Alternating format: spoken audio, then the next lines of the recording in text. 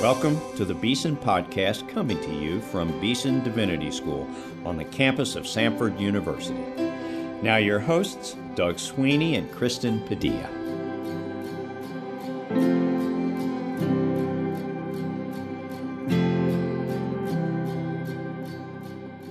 Welcome to a new season of the Beeson Podcast. I am your host, Doug Sweeney, and I am here with my co-host, Kristen Padilla. We're glad that you've tuned in today. Over the summer, we released our 2022 issue of Beeson Magazine. Its theme this year is Singing the Faith, as it's focused on the role hymns and songs have played in the Christian tradition. You can read a digital version of the magazine on our website at beesondivinity.com/Beeson Magazine. And as we begin our new podcast season, we'll feature a series on the theme of the magazine. During the next several weeks, we'll invite some of the friends who've contributed to the magazine to come on the show, discuss their contributions, and tell us about what the Lord is doing in their lives these days. And before Kristen introduces our guest for today, let me tell you that we've launched a new Beeson e-newsletter just this month. It's full of information on happenings at Beeson. And if you would like to subscribe, please go to beesondivinity.com/media. All right, Kristen, who do we have on the show with us today? Doug, we have the Reverend Tyshawn Gardner. He is Associate Professor in Samford University's Department of Biblical and Religious Studies and serves now as the Director of the department's Pre-Ministerial Scholars Program. He is a Beeson graduate, which we are very proud to say, and he also received his PhD from the Southern Baptist Theological Seminary. Until recently, he has served as a senior pastor of Plum Grove Baptist Church in Tuscaloosa and has a lot of pastoral ministry. He's also been working on a couple of books, one which we're going to talk about today on the show. So welcome, Dr. Gardner, to the Beeson Podcast. Kristen, thank you. Thank you so much. Dean Sweeney, thank you. I'm glad to be here today. Well, we're glad to have you as our first guest of the new season. And we always like to begin by allowing our podcast guests to introduce themselves to our listeners in a more personal way. So I wonder if you can begin by giving us a little insight into your background, where you are from and how you came to faith in Jesus Christ. Yes. Thank you. A very important question, one that I take pleasure just for the sake of Christian witness to articulate. And I'm originally from a very small community in Pickens County, Alabama. No traffic lights, no Walmarts, Dollar Generals, just woods, trees. And so born and raised in Pickens County, my mother brought us to faith. She introduced us to Jesus Christ at a very early age. We were very active in church all day, every Sunday. And but growing up there in Pickens County with a community of believers, uncles, aunts, neighbors who were believers, who were strong believers, both in profession and practice, really had a shaping on my developmental stages. Joined the U.S. Navy right out of high school in 1989. Came back to Pickens County shortly after 1995. I accepted the call to preach and served in a church there in Gardo, Alabama, before moving to Tuscaloosa to Mount Pilgrim Baptist Church, where I served Frank Kennedy Sr.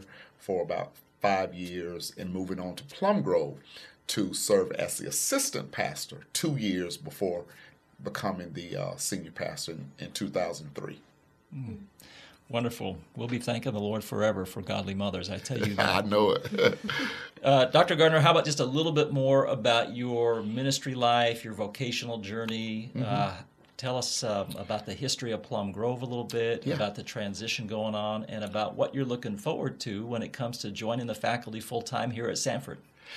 Well, first, only God could have done this. I remember, Dean Sweeney, attending Samford as an undergrad in 1997.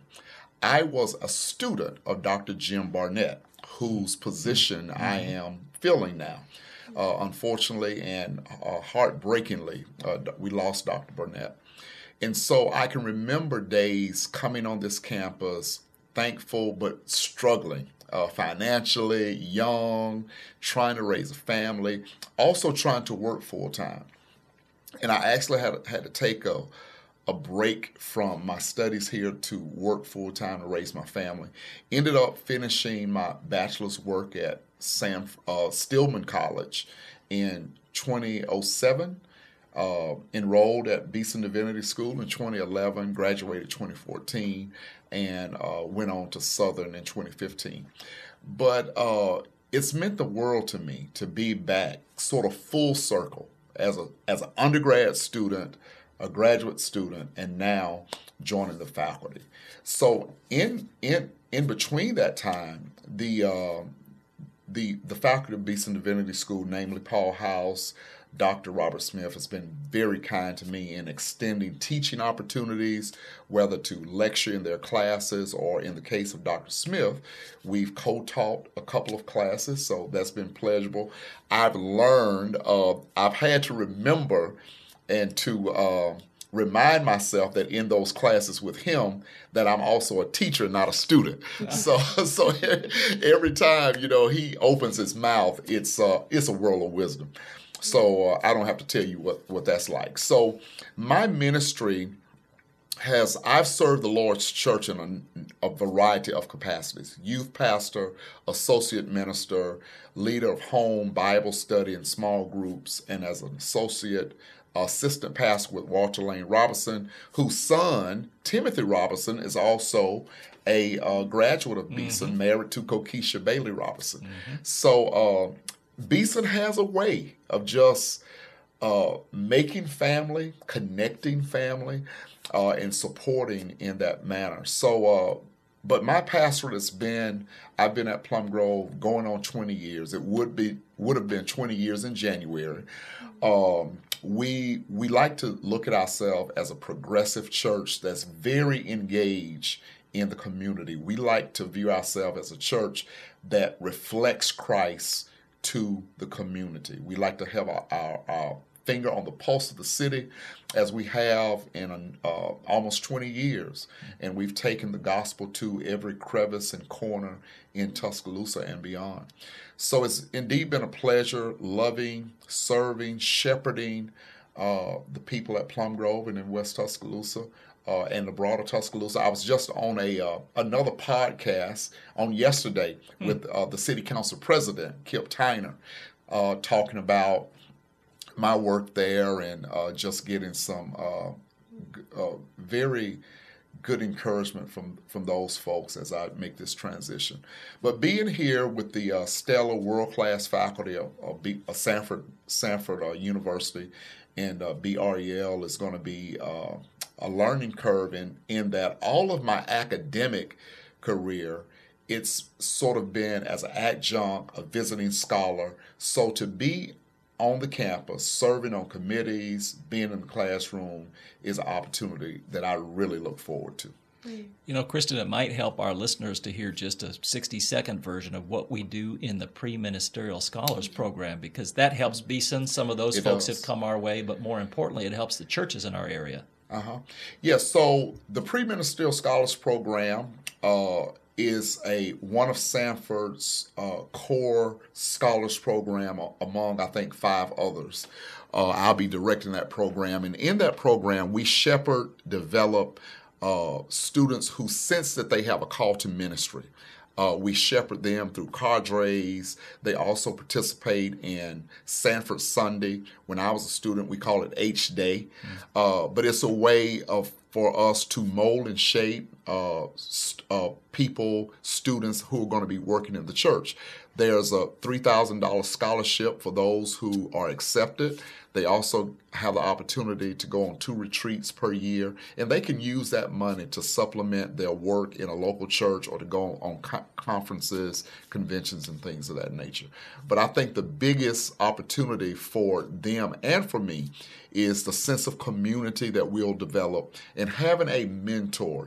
Everyone that's called into ministry doesn't have a pastor who is accessible and hands-on.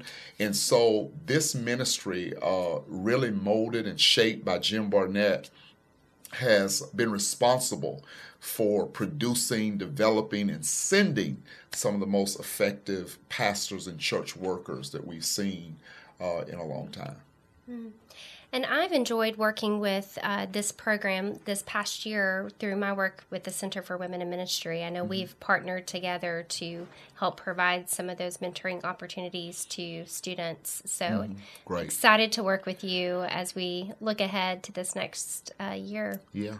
As Doug mentioned at the beginning of the show, we want to talk to you about the interview that you gave for the Beeson magazine. Okay. The Beeson magazine was focused, as Doug said, on the role of hymns in the Christian tradition.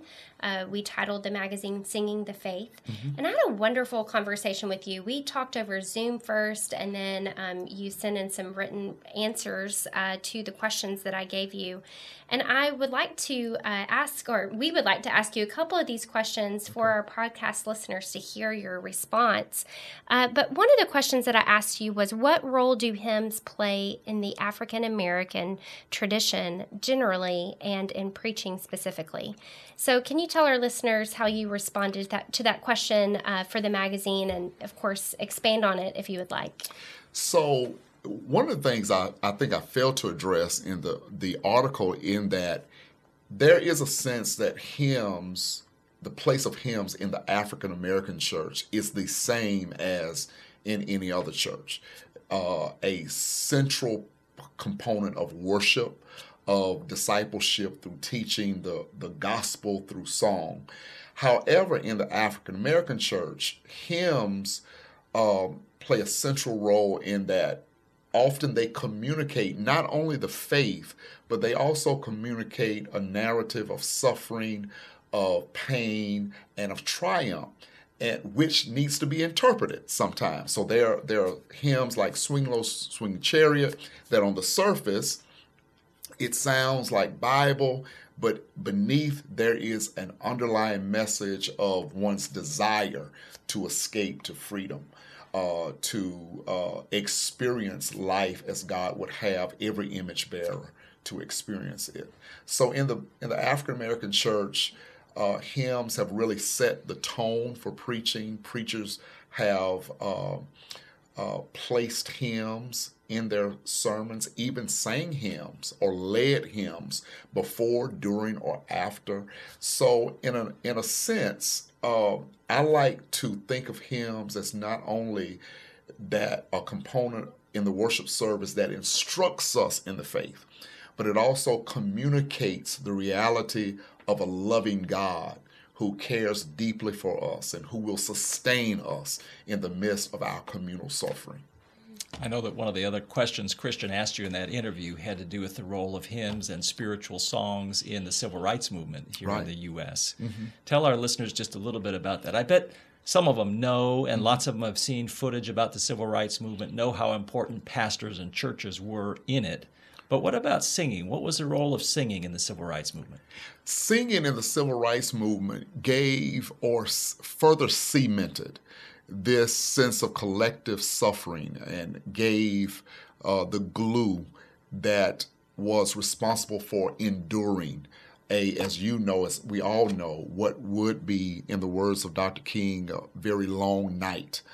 But songs like We Shall Overcome reminded those who were marching, those who were constantly threatened to have their jobs stripped away from them if they were found out to be resisting or participating in nonviolent civil rights demonstrations. These hymns mainly sang during marching and during mass rallies. So every city had their night. In Tuscaloosa, Monday night, it was a Monday night rally where the believers, and some, not all black, a lot of white, but the tone and tenor of the style of the hymn was birthed from the African American experience. But in that way, in the civil rights movement, hymns reminded the marcher, reminded the worshiper that one day we shall overcome, we will see victory, and God be praised. Mm-hmm. Well, we encourage you who are listening to pick up a copy of the Beeson magazine or find it on our website and read the full interview with Dr. Gardner. So thank you for that. One thing that we wanted to talk to you about while we had you on the show is a book that is coming out this fall called Sacred Anthropology, Prophetic Radicalism for Pulpit and Pew. And it's my understanding that in this book you talk about social crisis preaching. And so I wonder if you can tell our listeners a bit about this book and what you mean specifically by sacred anthropology. Right. Great question. Sacred anthropology is a term that I believe the Lord gave me actually when I was writing my dissertation at Southern. And so this book is just an expanded work on that concept, which combines theological anthropology and cultural anthropology as a lens by which we can view humanity in order to solve the world's most pressing problems. So I believe that there is a lot of value in cultural anthropology. It teaches us about culture. It teaches us about,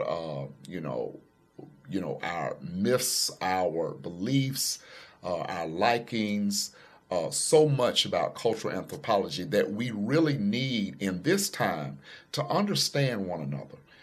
And I think when you look at things like sexism, racism, a lot of the divide that's going on in our world and country, at the root of that, of course, we know it's sinfulness, but there's this practical aspect is that we don't understand one another.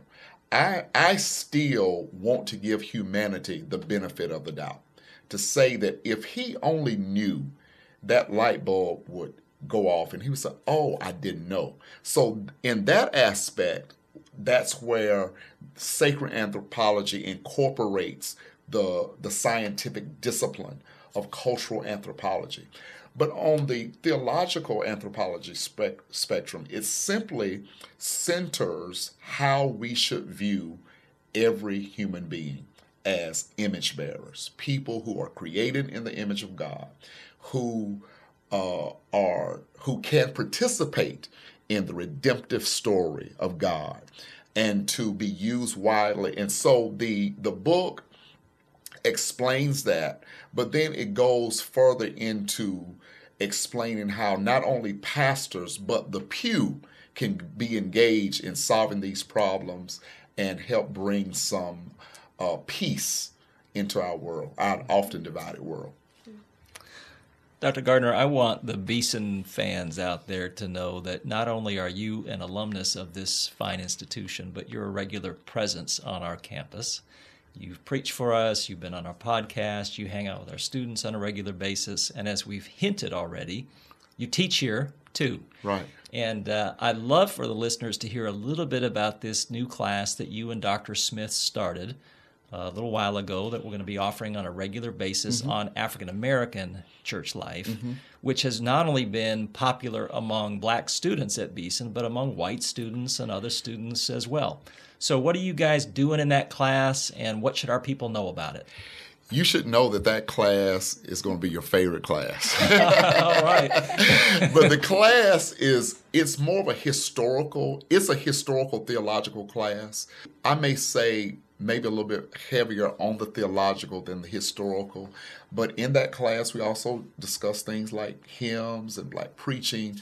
But it also helps the students to understand the role of the black church in two facets: church history and U.S. history.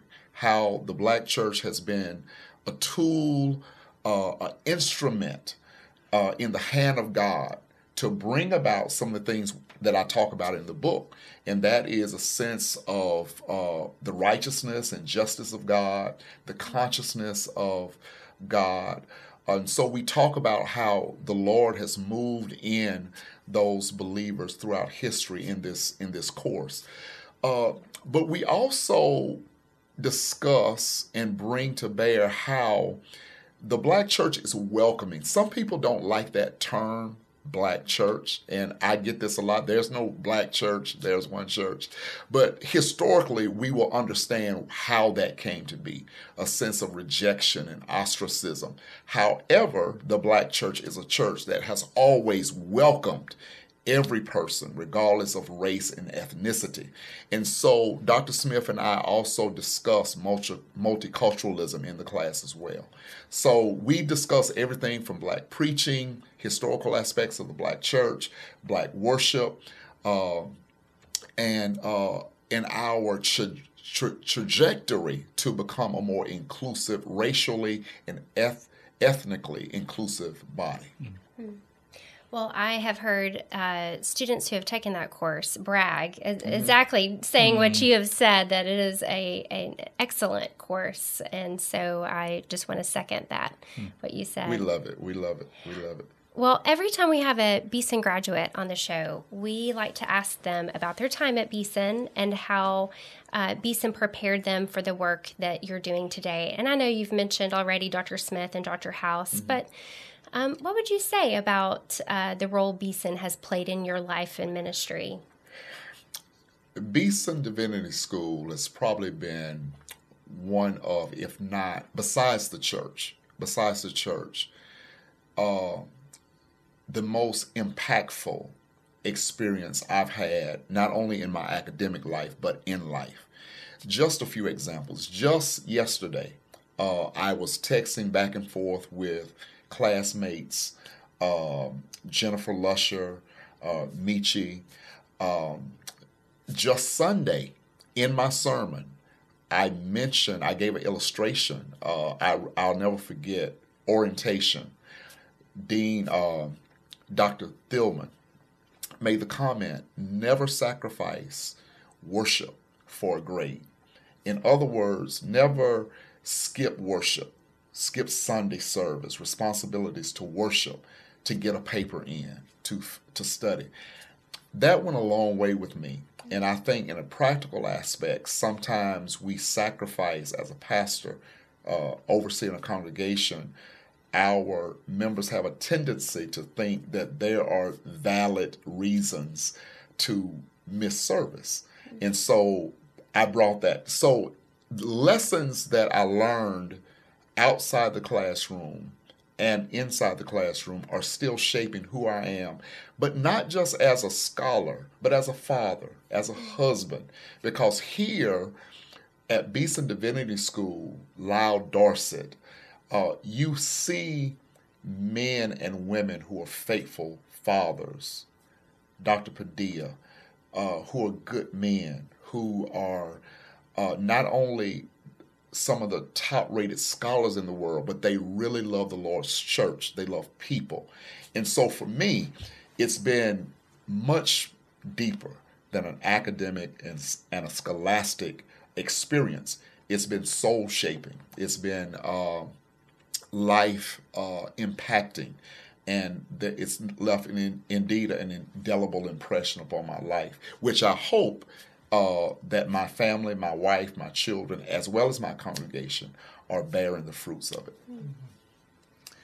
Dr. Gardner, you know, Kristen and I always like to conclude these interviews by asking our guests for some words of encouragement for listeners from their own recent walk with the Lord, their own recent spiritual experiences.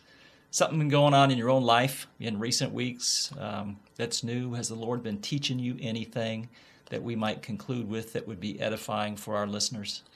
Yes, the Lord has been teaching me for the past month about trust. Trusting Him even when we don't see our way.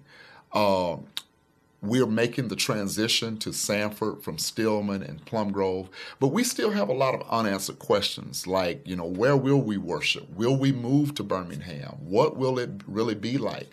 But God has given us a peace that we don't need to know the answers to the questions of the future. What we need to know is what God is saying now, and we need to respond in obedience. And there's nothing that brings about the peace of God like being obedient to God. So if I could say anything to our listeners, obey the voice of God. Therein you will find much peace. Amen. Thank you, Dr. Gardner, and thank you, listeners, for tuning in again this week. You have been listening to Dr. Tyshawn Gardner. He has been for 2 decades the senior pastor of the Plum Grove Baptist Church in Tuscaloosa, Alabama.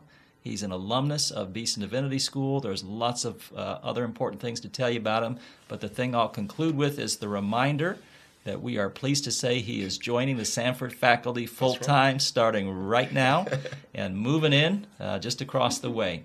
So we're glad to have him close. We're glad that he's going to be a wonderful influence on the lives of lots of our students in the years to come. Thank you. Thank you for being with us. We love you, and we say goodbye for now.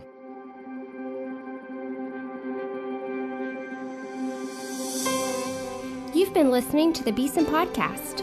Our theme music is written and performed by Advent Birmingham of the Cathedral Church of the Advent in Birmingham, Alabama.